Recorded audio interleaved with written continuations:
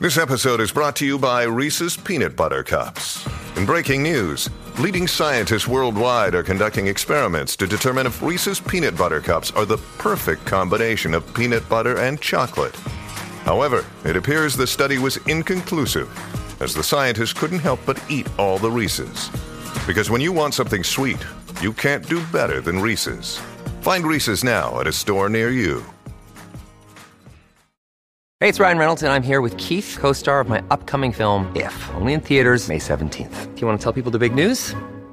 All right, I'll do it. Sign up now and you'll get unlimited for $15 a month and 6 months of Paramount Plus Essential Plan on us. MintMobile.com/switch. Upfront payment of $45 equivalent to $15 per month. Unlimited over 40 gigabytes per month. Face lower speeds. Videos at 480p. Active Mint customers by 531.24 get 6 months of Paramount Plus Essential Plan. Auto renews after 6 months. Offer ends May 31st, 2024. Separate Paramount Plus registration required. Terms and conditions apply if rated PG.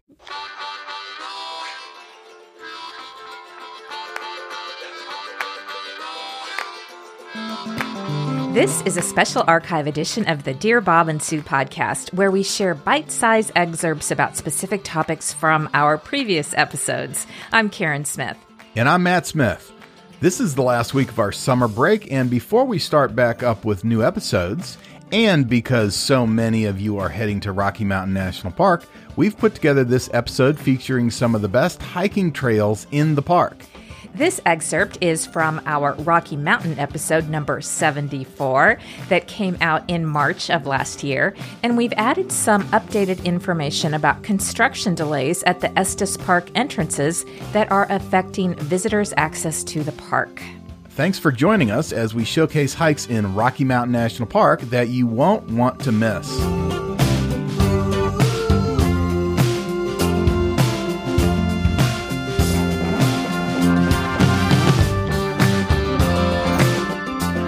Okay, so apparently there has been some drama so far this summer at the east entrances to Rocky Mountain National Park, and those would be the two entrances that feed out of Estes Park, the Beaver Meadows and the Fall River entrances.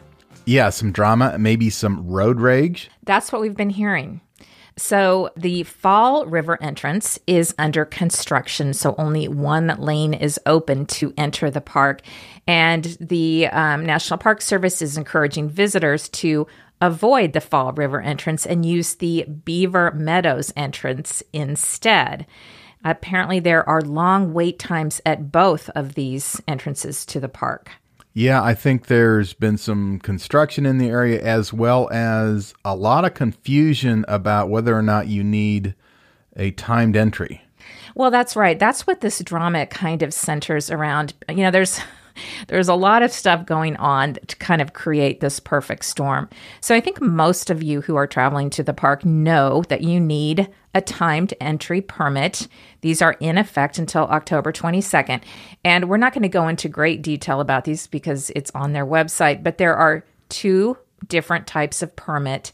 The park access timed entry permit, those are for general admission into the park, not including the Bear Lake Corridor, and those are good from 9 a.m. to 2 p.m. You need this permit if you're going in during those hours. And then there's a Park Access Plus, which for the rest of us means absolutely nothing. Like I have no idea what Park Access Plus means. It's also a timed entry permit. It includes access to destinations located along the Bear Lake Road corridor. So that's one of the most popular areas of the park. And it also gives you access to the other areas of Rocky Mountain National Park. And those timed entry permits are required to enter that Bear Lake Road corridor between 5 a.m. and 6 p.m.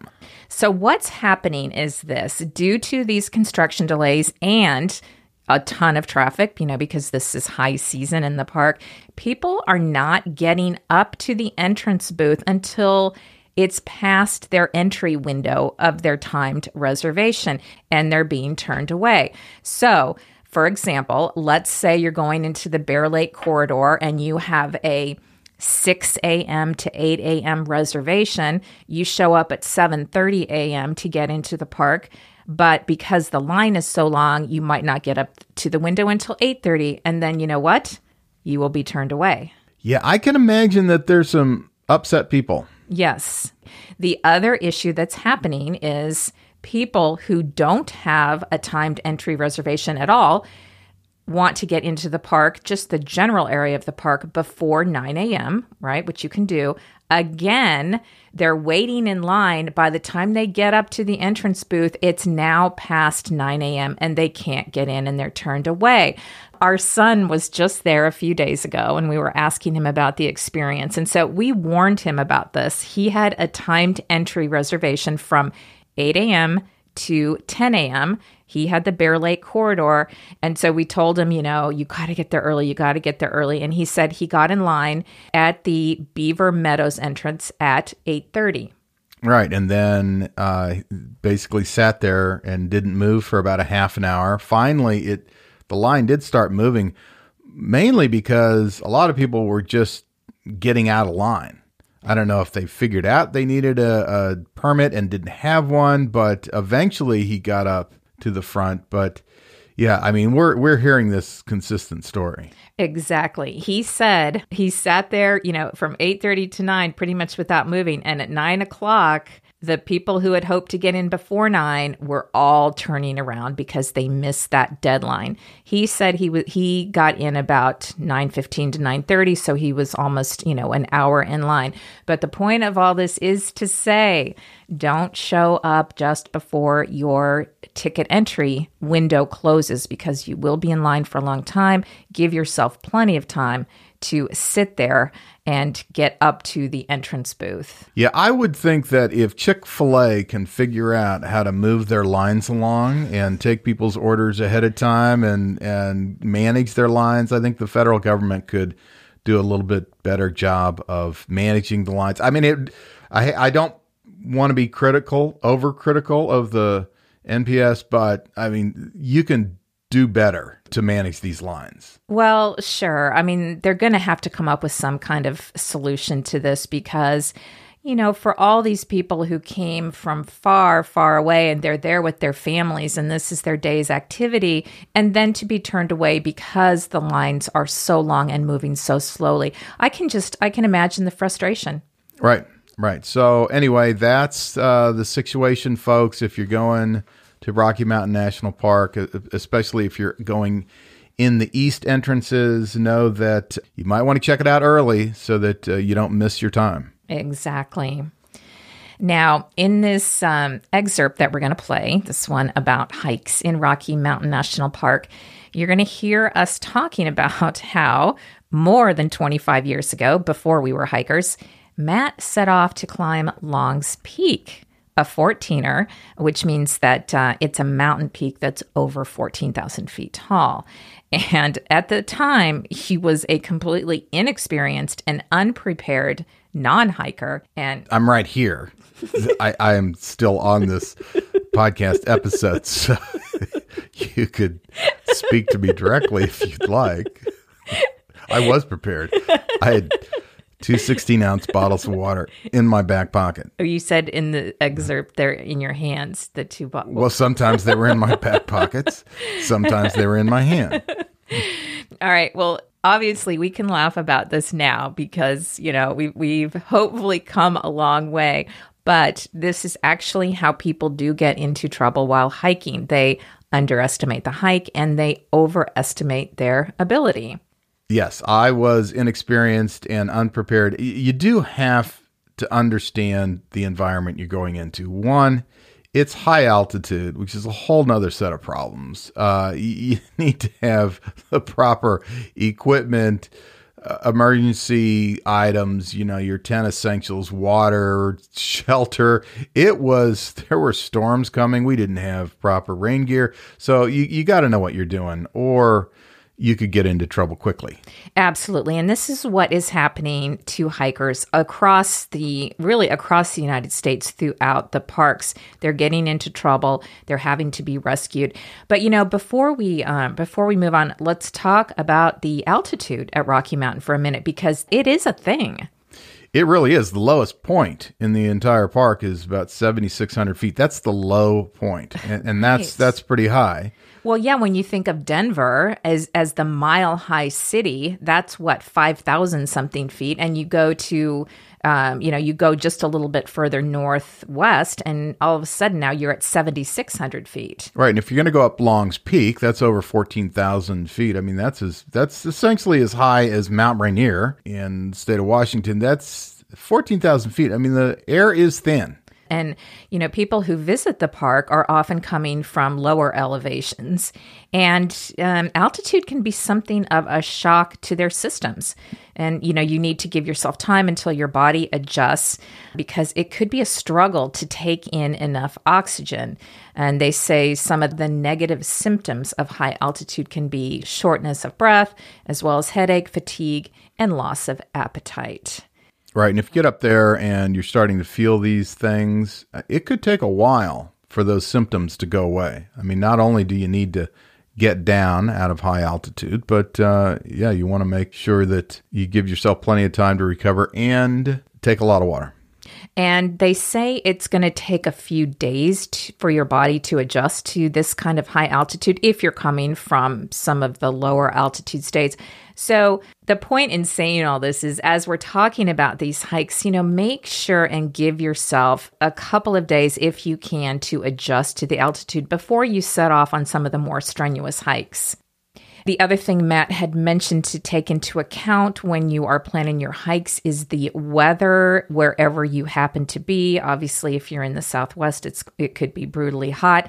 In Rocky Mountain, the weather issue to think about are the storms that crop up in the afternoons, the thunderstorms and the lightning. And that seems, in the summer, it seems to happen almost every afternoon. And because of that, they recommend that you start your hiking early in the morning and you try to be done by noon so you can come off of those exposed mountain ridges. Yeah, I know a lot of times you go to these places, it's your vacation, you have it planned, you only have certain days that you can do your activities. But you gotta, if there's a thunderstorm coming, you need to take a break from that. Absolutely.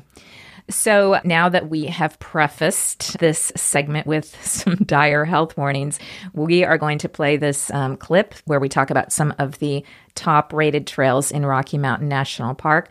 However, if you do want to hear the entire episode, please go back and listen to episode 74, because there is some really good History Channel in there. It's great History Channel. So good. I hate for people to miss that.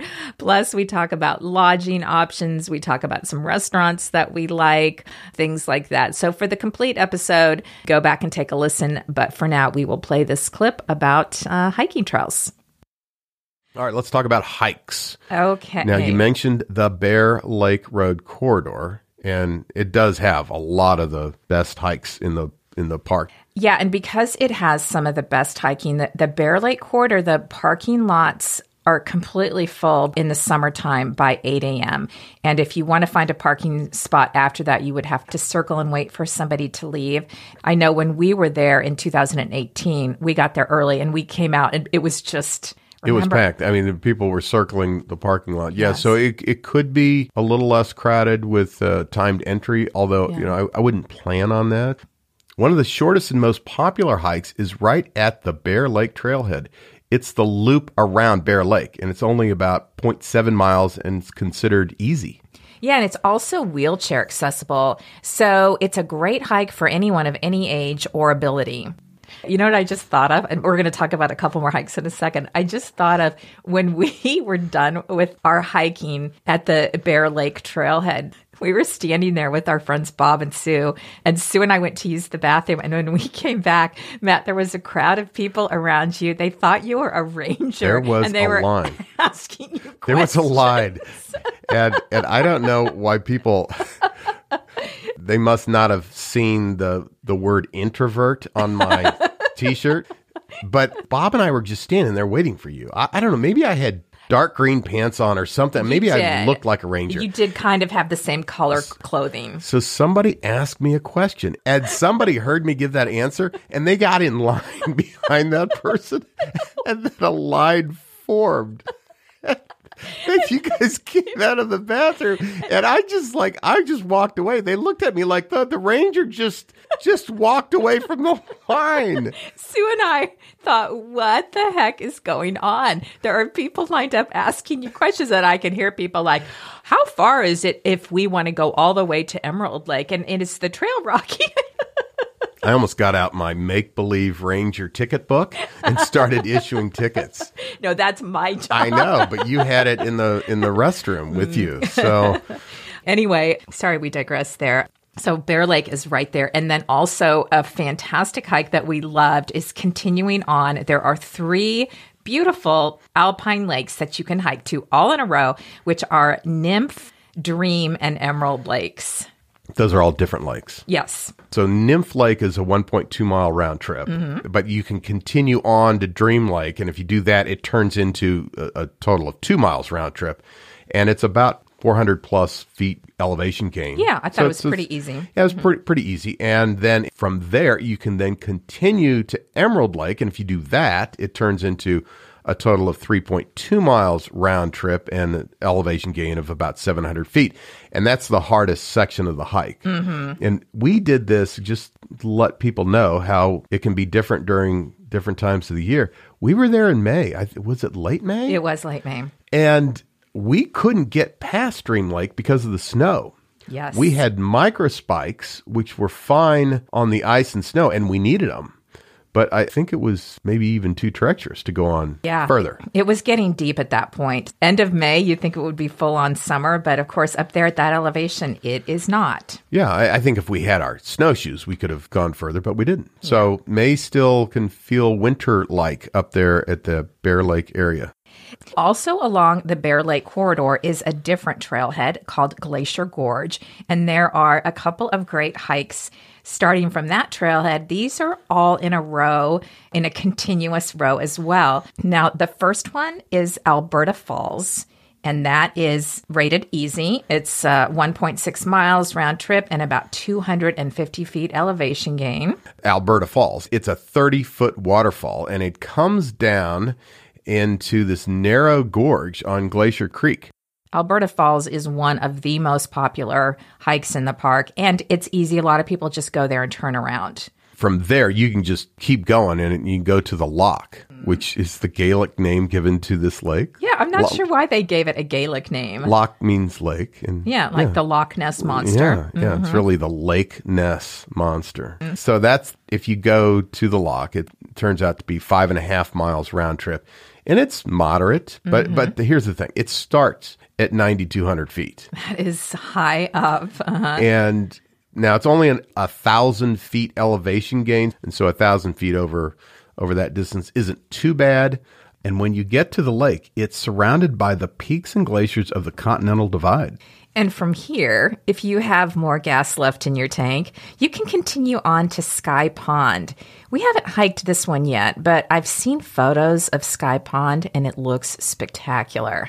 This is 9.5 miles total round trip. It's rated strenuous, and it's about 1,760 feet of elevation gain. So when you get to Sky Pond, you're at an elevation of almost 11,000 feet, and you will see this incredibly beautiful alpine lake that's surrounded on 3 sides by these sheer cliff walls.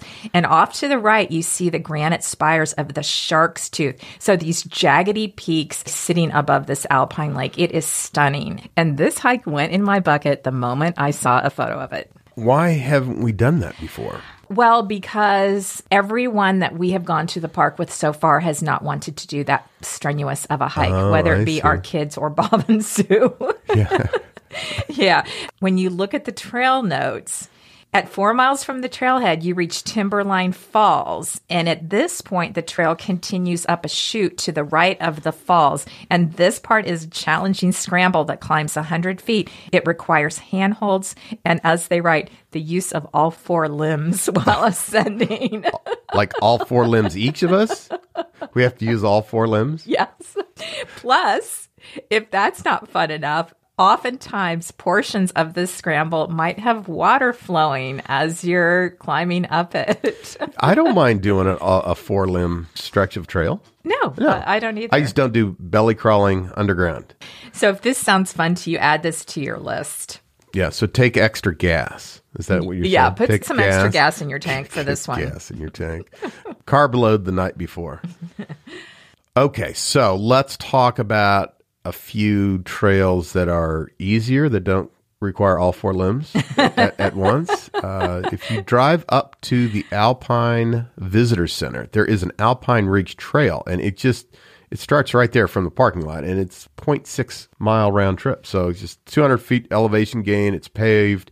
It's got a series of steps. We always do that when we go up to that visitor center. We do. And, it sounds easy. Oh, it's a half mile, 200 feet elevation gain. But at that point, you are at such high elevation. I just remember I was panting like a dog when we got to the top of that. But you know what? The views from up there are so incredible that it's worth it. So we would encourage, if you're able to go on and hike up to the top of that Alpine Ridge Trail. You can also do Gem Lake. Now, Gem Lake begins at the Lumpy Ridge Trailhead, and this is just north of Estes Park. It's about 3.5 miles round trip and 1,000 feet elevation gain.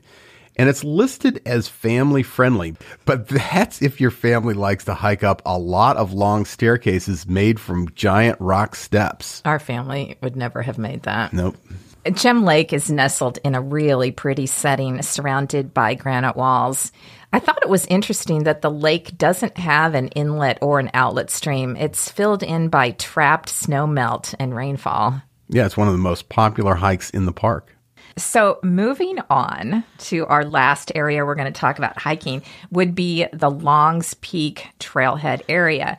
Access to that is on the east side of the park, just south of Estes Park, and the 2 main entrances. You drive south to access this. And before we talk about Longs Peak, which is the big one, there is another very popular hike there called Chasm Lake. We have not done Chasm Lake. No. Nice, but there's a whole bunch of stuff we still need to do in Rocky Mountain National Park. I know. This one is listed as one of the best hikes in Rocky Mountain. Now, it does require some rock scrambling as well. How many limbs do you need? I'm not sure Maybe if 3 limbs. This is a 3-limb trail. I don't know, but I did see a picture, and there's definitely some rock scrambling. It's 9 miles round trip, about 2,500 feet of elevation gain. But again, look up the pictures, a beautiful alpine mountain lake like some of the others we've talked about. So if this sounds fun, add it to your list. I think most people going to Longs Peak Trailhead want to hike Longs Peak. Longs Peak is a 14er. Its peak is at 14,259 feet, and the trail to the peak and back is 15 miles round trip, 5,000 feet elevation gain. It's difficult. It takes experienced hikers 10 to 15 hours to complete. I think that it cannot be overstated how difficult this hike is. Yeah, but back in the day when I was a youngster, when we were taking the kids to the park, one of the days, one of the other dads and I left very early in the morning, like 5 a.m., to go hike Longs Peak. And we read the description. We read all the requirements. We really were not qualified in any way to do this trail, but we went out to do it anyway. I know. So at the time when you told me you guys were going to do this, I knew nothing about Longs Peak. I hadn't read anything. So I thought to myself, great, go have fun. And now that I have read what this hike entails, I cannot even believe you guys would consider it. I thought we were prepared because in each hand, 2 of our limbs, we were carrying 16-ounce bottles of water. So we had redundancy. We had plenty of water. Okay. I think maybe I had a compass in my pocket. Not sure what I was going to do with that. And a pocket knife. And these are 2 guys from Kansas who live in Kansas who never hike really ever, because this is when our kids were small and there were no hiking opportunities. So you're going to start with one of the most difficult 14ers. I think it could have been just an excuse not to have to drop the kids off at the Y camp. But yeah, we set out to do it. Now, someone was looking out for us because we head out on this trail. It's like maybe, I don't know, 6 a.m. by the time we start. And it's dark. But we, even though it was dark, we could see lightning in the distance. And of course, you never hike in these exposed mountains in a thunderstorm. But again, it was either hike in a thunderstorm or take the kids to the Y camp. So we continued. And the first part of the trail is in trees. And I don't know how many miles we went, maybe a couple of miles into the trees. And the thunder got louder. But we kept going. And pretty soon we started seeing hikers come down the mountain. And we knew that there's no way they could have left early enough to get to the peak and come back. And they didn't do it overnight. And they would say, oh, yeah, there's lightning up there. Don't go. And every time another set of hikers came back at us, passing us the other way, they were moving faster. And finally, after about 20 minutes, this one group comes. They were running. They never even stopped. They're like, yeah, lightning. And we knew at that point, I think we just got to tree line and we started running back towards the trailhead. So we didn't do it. Yeah. We didn't get to the hard part. Thank God, because I'm going to talk about what the hard part entails here. And I should note, this was back in 1995. Before we ever even thought about going to all the national parks, before we knew anything. And really before they knew the dangers of lightning. No, you can't blame it on that. But the NPS does report that only about 50% of hikers who attempt Long's Peak actually reach the summit. They're turned back due to, number one, the weather, then late starts, and underestimating the physical fitness that's needed to get to the top. So we had two of the three. Yeah, two of the three reasons. Most people, when they hike Long's Peak, they're doing the keyhole route. I believe the other couple of routes up there are technical.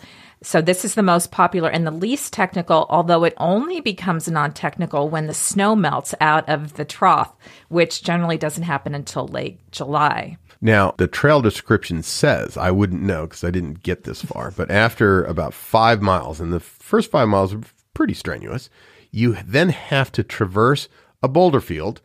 So I'd probably have to put those water bottles in my pocket, probably my back pockets.